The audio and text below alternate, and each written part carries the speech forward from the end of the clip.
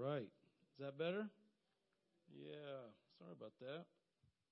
So my name's Matt Williams, and I'm glad to be here today. I'm really grateful for Ricky extending an invitation to me to come back. The last time I spoke here, I was on staff, and I was just doing a short testimony for like 2 minutes, and I was sick for a week, thinking about having to stand in front of all these people.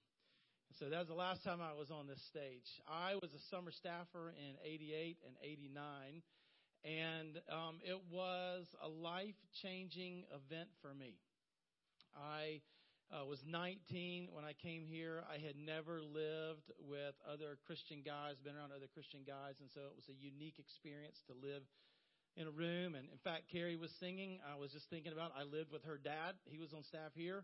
And he was in charge of me some, told me what to do, and kept me on the straight and narrow. He was a great staff person, but he could not sing like that, not even close.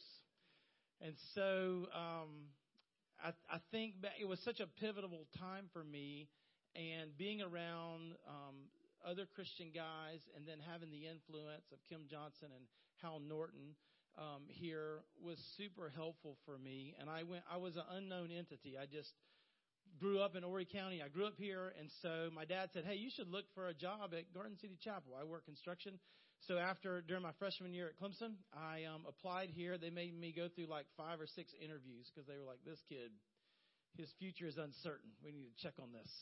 So they did a lot of research on me, and I finally got my way in. So I worked here after my freshman year and after my sophomore year. And Hal Norton was super helpful to me. We would walk on the beach, and we would talk, and I would explain things that I was thinking about, and he would say, that's not a good idea. You shouldn't do that. And then he would deconstruct what I was thinking and help me think a better way, a more biblical way, and apply the scriptures to it. And I learned a ton from him and from the folks here. And so when I came back, I wasn't expecting to be so flooded with memories and nostalgia. So when I got up here, I was like, oh, my goodness, a lot happened here for me. Hal Norton ultimately married me and in 1990.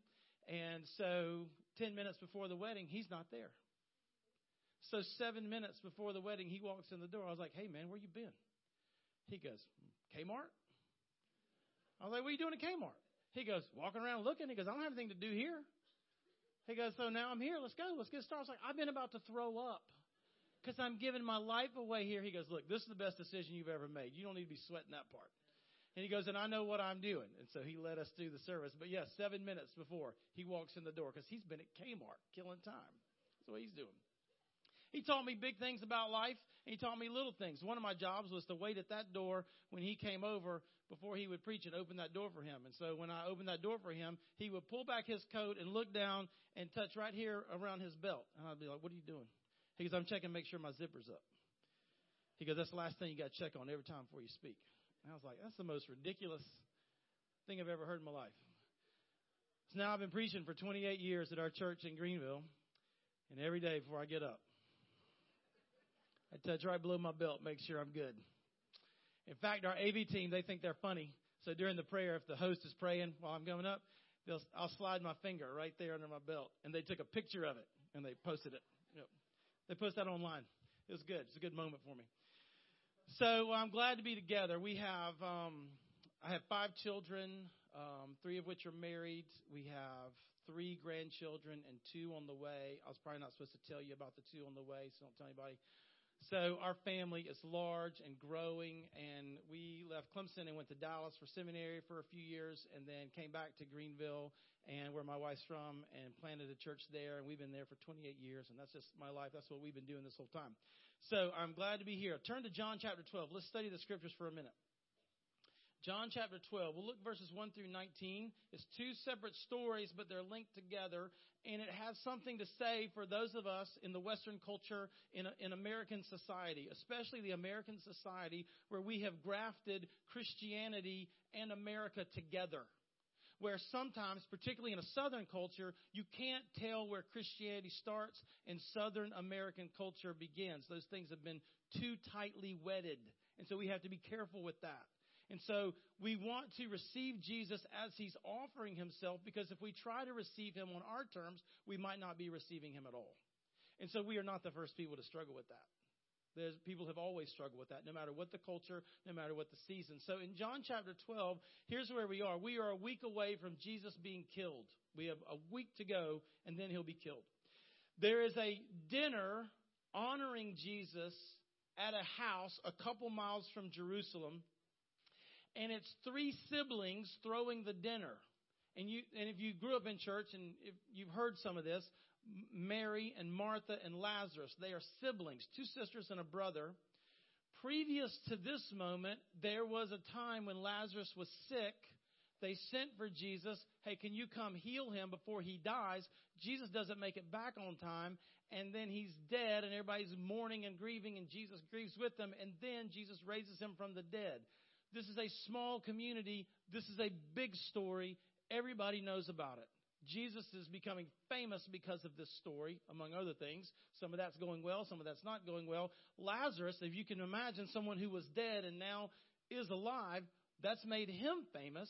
The two sisters are now well known. So this is a big event, a big party. Lazarus and Jesus are going to be there, two famous people. And so here's the thing. If you are not a Christian and all this is, you're like, I don't know, I don't believe any of this. I just got brought here today for whatever reason. Here's what I would just tell you. Try not to sweat it too much. If you're interested, I would encourage you to just study the resurrection of Jesus. You could start there. You're like, I don't know that I believe. Because you go, give me a Christianity without miracles. It just doesn't exist.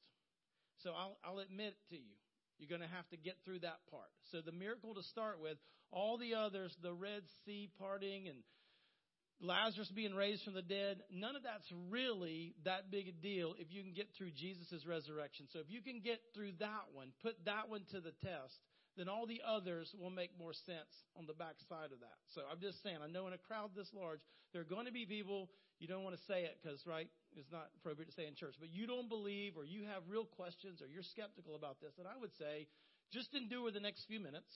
And then on your own, spend some time looking at the resurrection of Jesus. It's quite challenging to think about and super interesting. So, famous people, Jesus and Lazarus, have come back. And so, Josh Turner, who you may know, country music star, is from Hannah, South Carolina. I'll drive by there today, it'll say, home of Josh Turner, Hannah, South Carolina.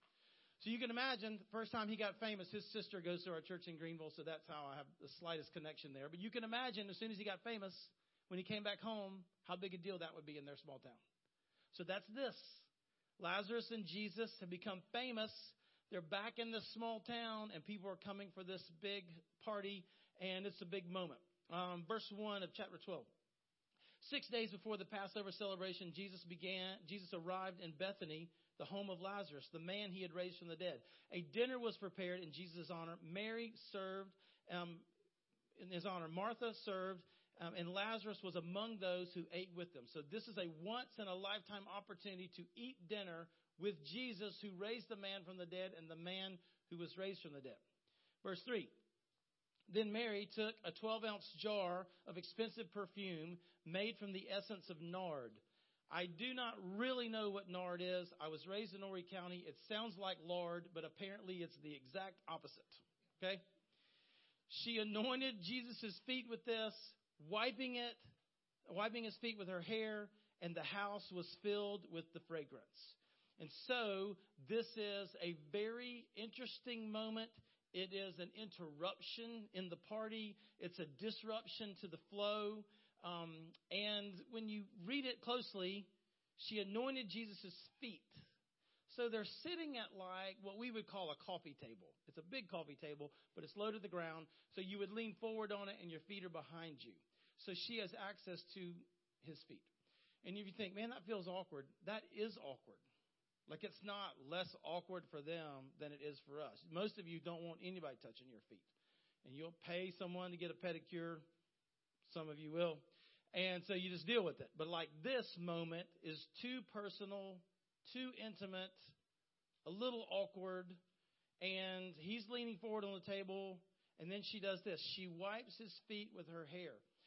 If you've been to the Middle East, I've been to Israel a few times, here's one thing you do not see in the religious sections, the Jewish section, the Muslim section. You do not see women's hair. They do not show it. It is covered. It is bunned, and it is covered all the time. That is something that's deeply personal, deeply intimate that she shares with God. He gave her and she shares with her husband. And it's not for public display in that context or in this context. And so she has touched a man's feet, covered it with this expensive perfume, and she is now wiping it with her hair. She has revealed her hair to all these people, predominantly men. There is nothing about this moment that can be reproduced. This is awkward on top of awkward. This is what she has done. And if you think, well, maybe people aren't really seeing it. If they can't see it, they can smell it. It fills the whole house with this fragrance. People can see it. They can smell it. They know what's going on. We get, in verse 4, a reflection on it. As they remember back what happened after Jesus has died, this is kind of a editor's comment. But Judas Iscariot, the disciple who would soon betray Jesus, said that perfume was worth a year's wages. It should have been sold and the money given to the poor. The average income in the state of South Carolina for an individual is just a little over $30,000. Average household income is just a little over $50,000. So she takes $30,000 worth of perfume, breaks this perfume open, and pours it out. This is an expensive moment. A whole year's worth of salary she pours out. And Judas, as they're thinking back on it, he loved to steal. He's a crooked dude. But he says, this perfume was a year's worth of wages. It should have been sold and given to the poor. Verse 6, not that he cared for the poor. It's not even about that. He was a thief. And since he was in charge of the disciples' money, he often stole for himself. And so we're seeing some commentary about what we think is going on and then what's really going on. Judas does not care for the poor. He just looks and sees we are wasting money. Nothing about this makes sense to him. And here's what I would tell you. It doesn't make sense to anybody else either. He's just the most corrupt and the most vocal. He's the one talking about it. It doesn't truly make sense to anybody. Verse 7. Jesus says, leave this woman alone. She did this in preparation for my burial. You will always have the poor among you, but you will not always have me. He is not slamming ministry to the poor. He is not saying we don't care for the poor, we don't serve, because this moment is not about the poor anyway. He's a thief. He's just virtue signaling. He's just coming up with something to say because he was like, man, that's $30,000. That could have been in the purse. I could have stolen 10% of that or something. No one would even notice. I could have made some good money on that. So it's not even about that. Jesus is just seizing a moment.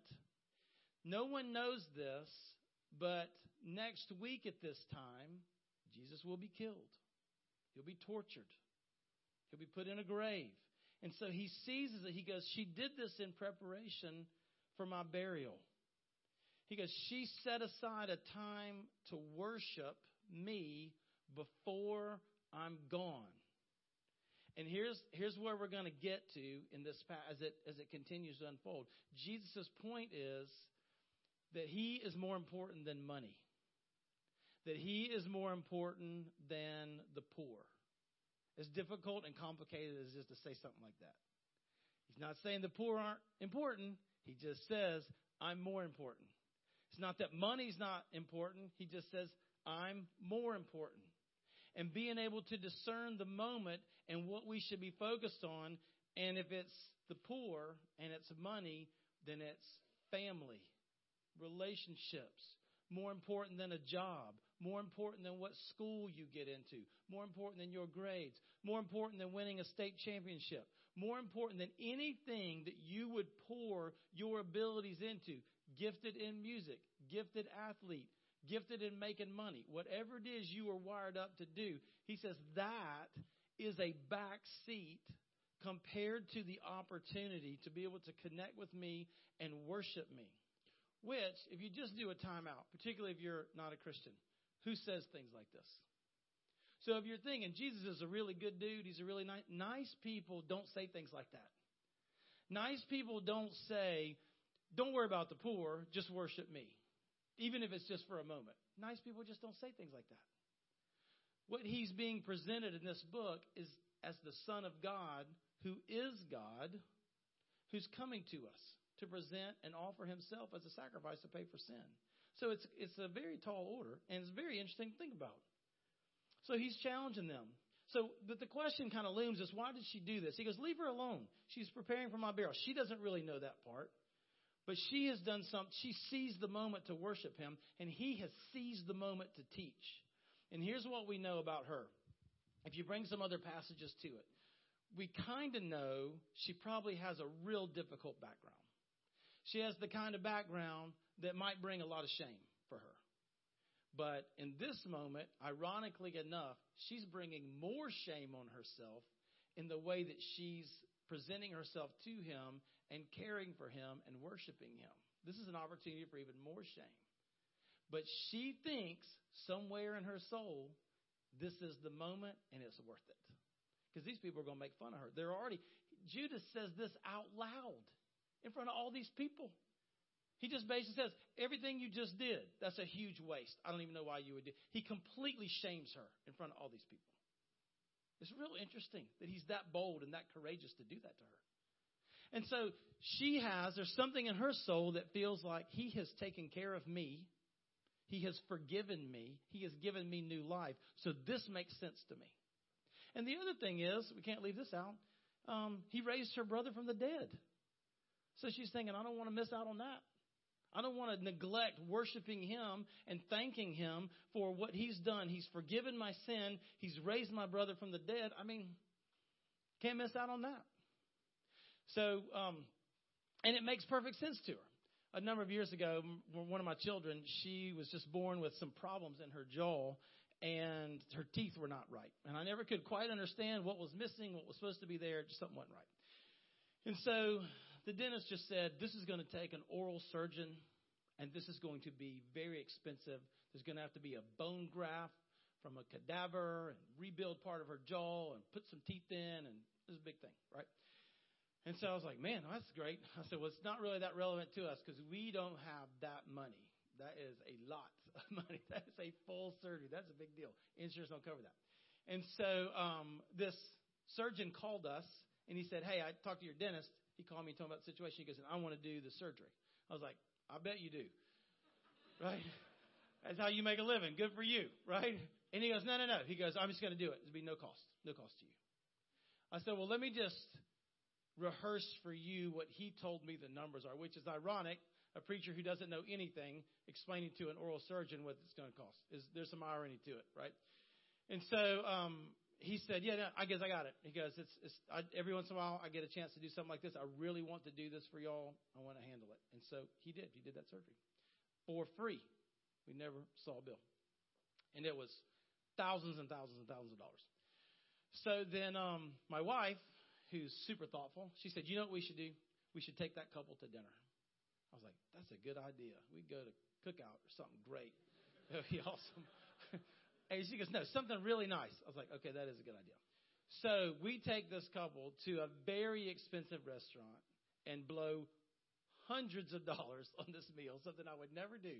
But here's the thing. There was never a minute where I thought, man, we are wasting money tonight. It never occurred to me. I can't believe we just spent $300 on a meal with this couple. I mean, this is the most expensive thing we've ever done. What a waste. I've never done that, but it never occurred to me that we were wasting money. Why? Because we spent a few $100s, and he saved us thousands of dollars. My contribution to the moment was not, hey, I'm going to jump in with you and help you do this procedure for my daughter. I had nothing to do with any of that. I have no contribution to make, and me attempting to pay would be an absolute waste of time. What I'm doing is just thanking, and my thankfulness is just a token. It's very small. He's not even concerned about it. But it was nice. And it was meaningful because it was heartfelt. But it's so much smaller than what he did. And here's what's happened in her mind. For her sin that has been forgiven, for her brother that's been raised from the dead, for the one who was dead, who's now alive. That is so meaningful to her that spending $30,000 on perfume to cover his feet and reveal her hair in front of all these men and wipe his feet with her, that seems like a very small thing for her to do. That seems like a reasonable, logical sacrifice for her to make. And I'm just going to tell you, that is not normal for us. Extravagant moments of worship where we seize the opportunity. Because if you're a Christian, the flow is this. I'm a sinner.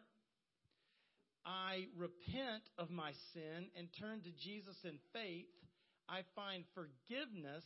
When I find forgiveness, I am grateful, and that gratefulness leads me to worship. That's the logical flow of it. And that's where she is. That's what she's living. And so if you've never been a Christian and you're thinking about this, that's your first act, is an act of faith to trust in Jesus. And it makes sense when you realize what he's done for you, that he died in your place to pay for your sins. Or if you're a Christian already, then you live that same dream over and over. You're constantly reminded, this is what I'm here because this is what Jesus did for me. If you had told me at 19 years old, that I would be standing here one day looking at you doing this, I'd be like, where's the carpet? There was carpet here before. But I would think there's no way. There's no way. But God has a way of just being faithful and kind and generous to us in ways that we don't understand. And that involves our time and our money, our thoughts, our attitudes, our relationships. And for some of you, there's a relationship out there that stands between you and God. And God doesn't want you in that relationship, but you want the relationship more than you want him. Or you have a reputation, and you're trying to protect your reputation. Your reputation is more important to you than a relationship with God. And no one can make those decisions for you. You have to make those decisions. Verse 9. When all the people heard Jesus' arrival, they flocked to see him and also to see Lazarus. They're famous. The man Jesus had raised from the dead. And so they're like, this is what happened. Then the leading priest decided to kill Lazarus too. This man has died, been raised from the dead, and now they want to kill him again. He's like, man, I can't keep doing this. It's too traumatic. For it was because of him that many people had deserted them, the religious leaders, and they believed in Jesus. So some people are believing and some people are not believing. And these priests who have been in charge, they feel threatened by Jesus. So they were planning to kill Jesus. And now Lazarus is part of the problem. So now they're planning to kill Lazarus. You're like, man, these people are very radical. Let's acknowledge they are. They're very self-protective, and they're trying to keep what they got. But here's the thing. As extreme as they are, a bunch of us are not much different. A bunch of you feel threatened by Jesus the same way they do. And so you will do whatever you have to do to keep Jesus on the sidelines in your life. You're not going to kill him because he's not here. He's not really threatening you that way. But you will ignore him, keep him in a box, keep him on Sunday, keep him at Garden City Chapel. That was a great week, but he's not going back home with me. While I'm here, we're good. But after I leave here, not so good. Look at verse 12. It seems like an unrelated story, but it is the same. The next day, the news that Jesus was on his way to Jerusalem swept through the city. A large crowd of Passover visitors took palm branches. So there's a bunch of people in town. They hear about Jesus. They know about Lazarus. They take palm branches. They went down the road to meet him, and they shouted, "Praise God, blessings on the one who comes in the name of the Lord. Hail, the King of Israel." Palm branches would be like a way to celebrate. They're everywhere. So you pick them up and you wave them, and it's like waving a flag for your country on the 4th of July. It's like waving a flag or a big finger at a big football game or something like that. It's a form of celebration. It's a way to enjoy something, to be excited about it. So it's a big celebration thing. And here's what they're thinking. We hate Rome. We are under Rome's authority. And God promised Israel there'll come a day when we will no longer be slaves or be under the authority of anybody. And this man raises people from the dead. So if he raises people from the dead, he might be the Messiah and the King that we've been looking for. If he's the Messiah and the King we've been looking for, he will liberate us from Rome. This is our moment, because the guy who can raise people from the dead cannot lose a war, right? Every time your people get killed, he just walks through and raises them from the dead, and then they go back and fight some more. There would be no way to ever lose a war or a battle if your people could be raised from the dead. So they are thinking, this is our moment. We have not had the kind of army that can overthrow Rome, but this guy raises people from the dead, and so this is our moment. The question is, Jesus is offering something, but is he offering what they want? They want freedom and liberty from these oppressive people, and that would be a good thing. But is Jesus offering the good thing that they want? Which stands the same question for you. You want some things that are very good. The question is, are you asking Jesus to provide things for you that he doesn't really want for you and that he's not offering? And then you get frustrated when you don't get the things that you want because he didn't show up. You said, well, this is what I was wanting, this is what I needed, and he didn't provide that for me. And then he would say to you, I never said I was going to provide that. That's not what I was ever offering to you. This group of people is convinced that this is what Jesus is offering, and it's not what he's actually offering. Look at verse 14. Jesus found a young donkey and rode on it, fulfilling the prophecy that said, don't be afraid, people of Jerusalem. Your king is coming riding on a donkey. What they want is a king coming riding on a war horse. If he shows up on a war horse or with a chariot, everybody will jump on board and there'll be a great rebellion. But when he rides on a donkey, it's kind of a mixed message. He's raising people from the dead. He's coming into Jerusalem in this dramatic week of celebration, but he's riding a donkey. It almost makes sense, but it just doesn't quite make sense. Because Jesus is coming, they think, to establish, or the Messiah is coming to establish a physical kingdom, and Jesus is coming to establish a spiritual kingdom. He's not trying to overtake the Romans yet.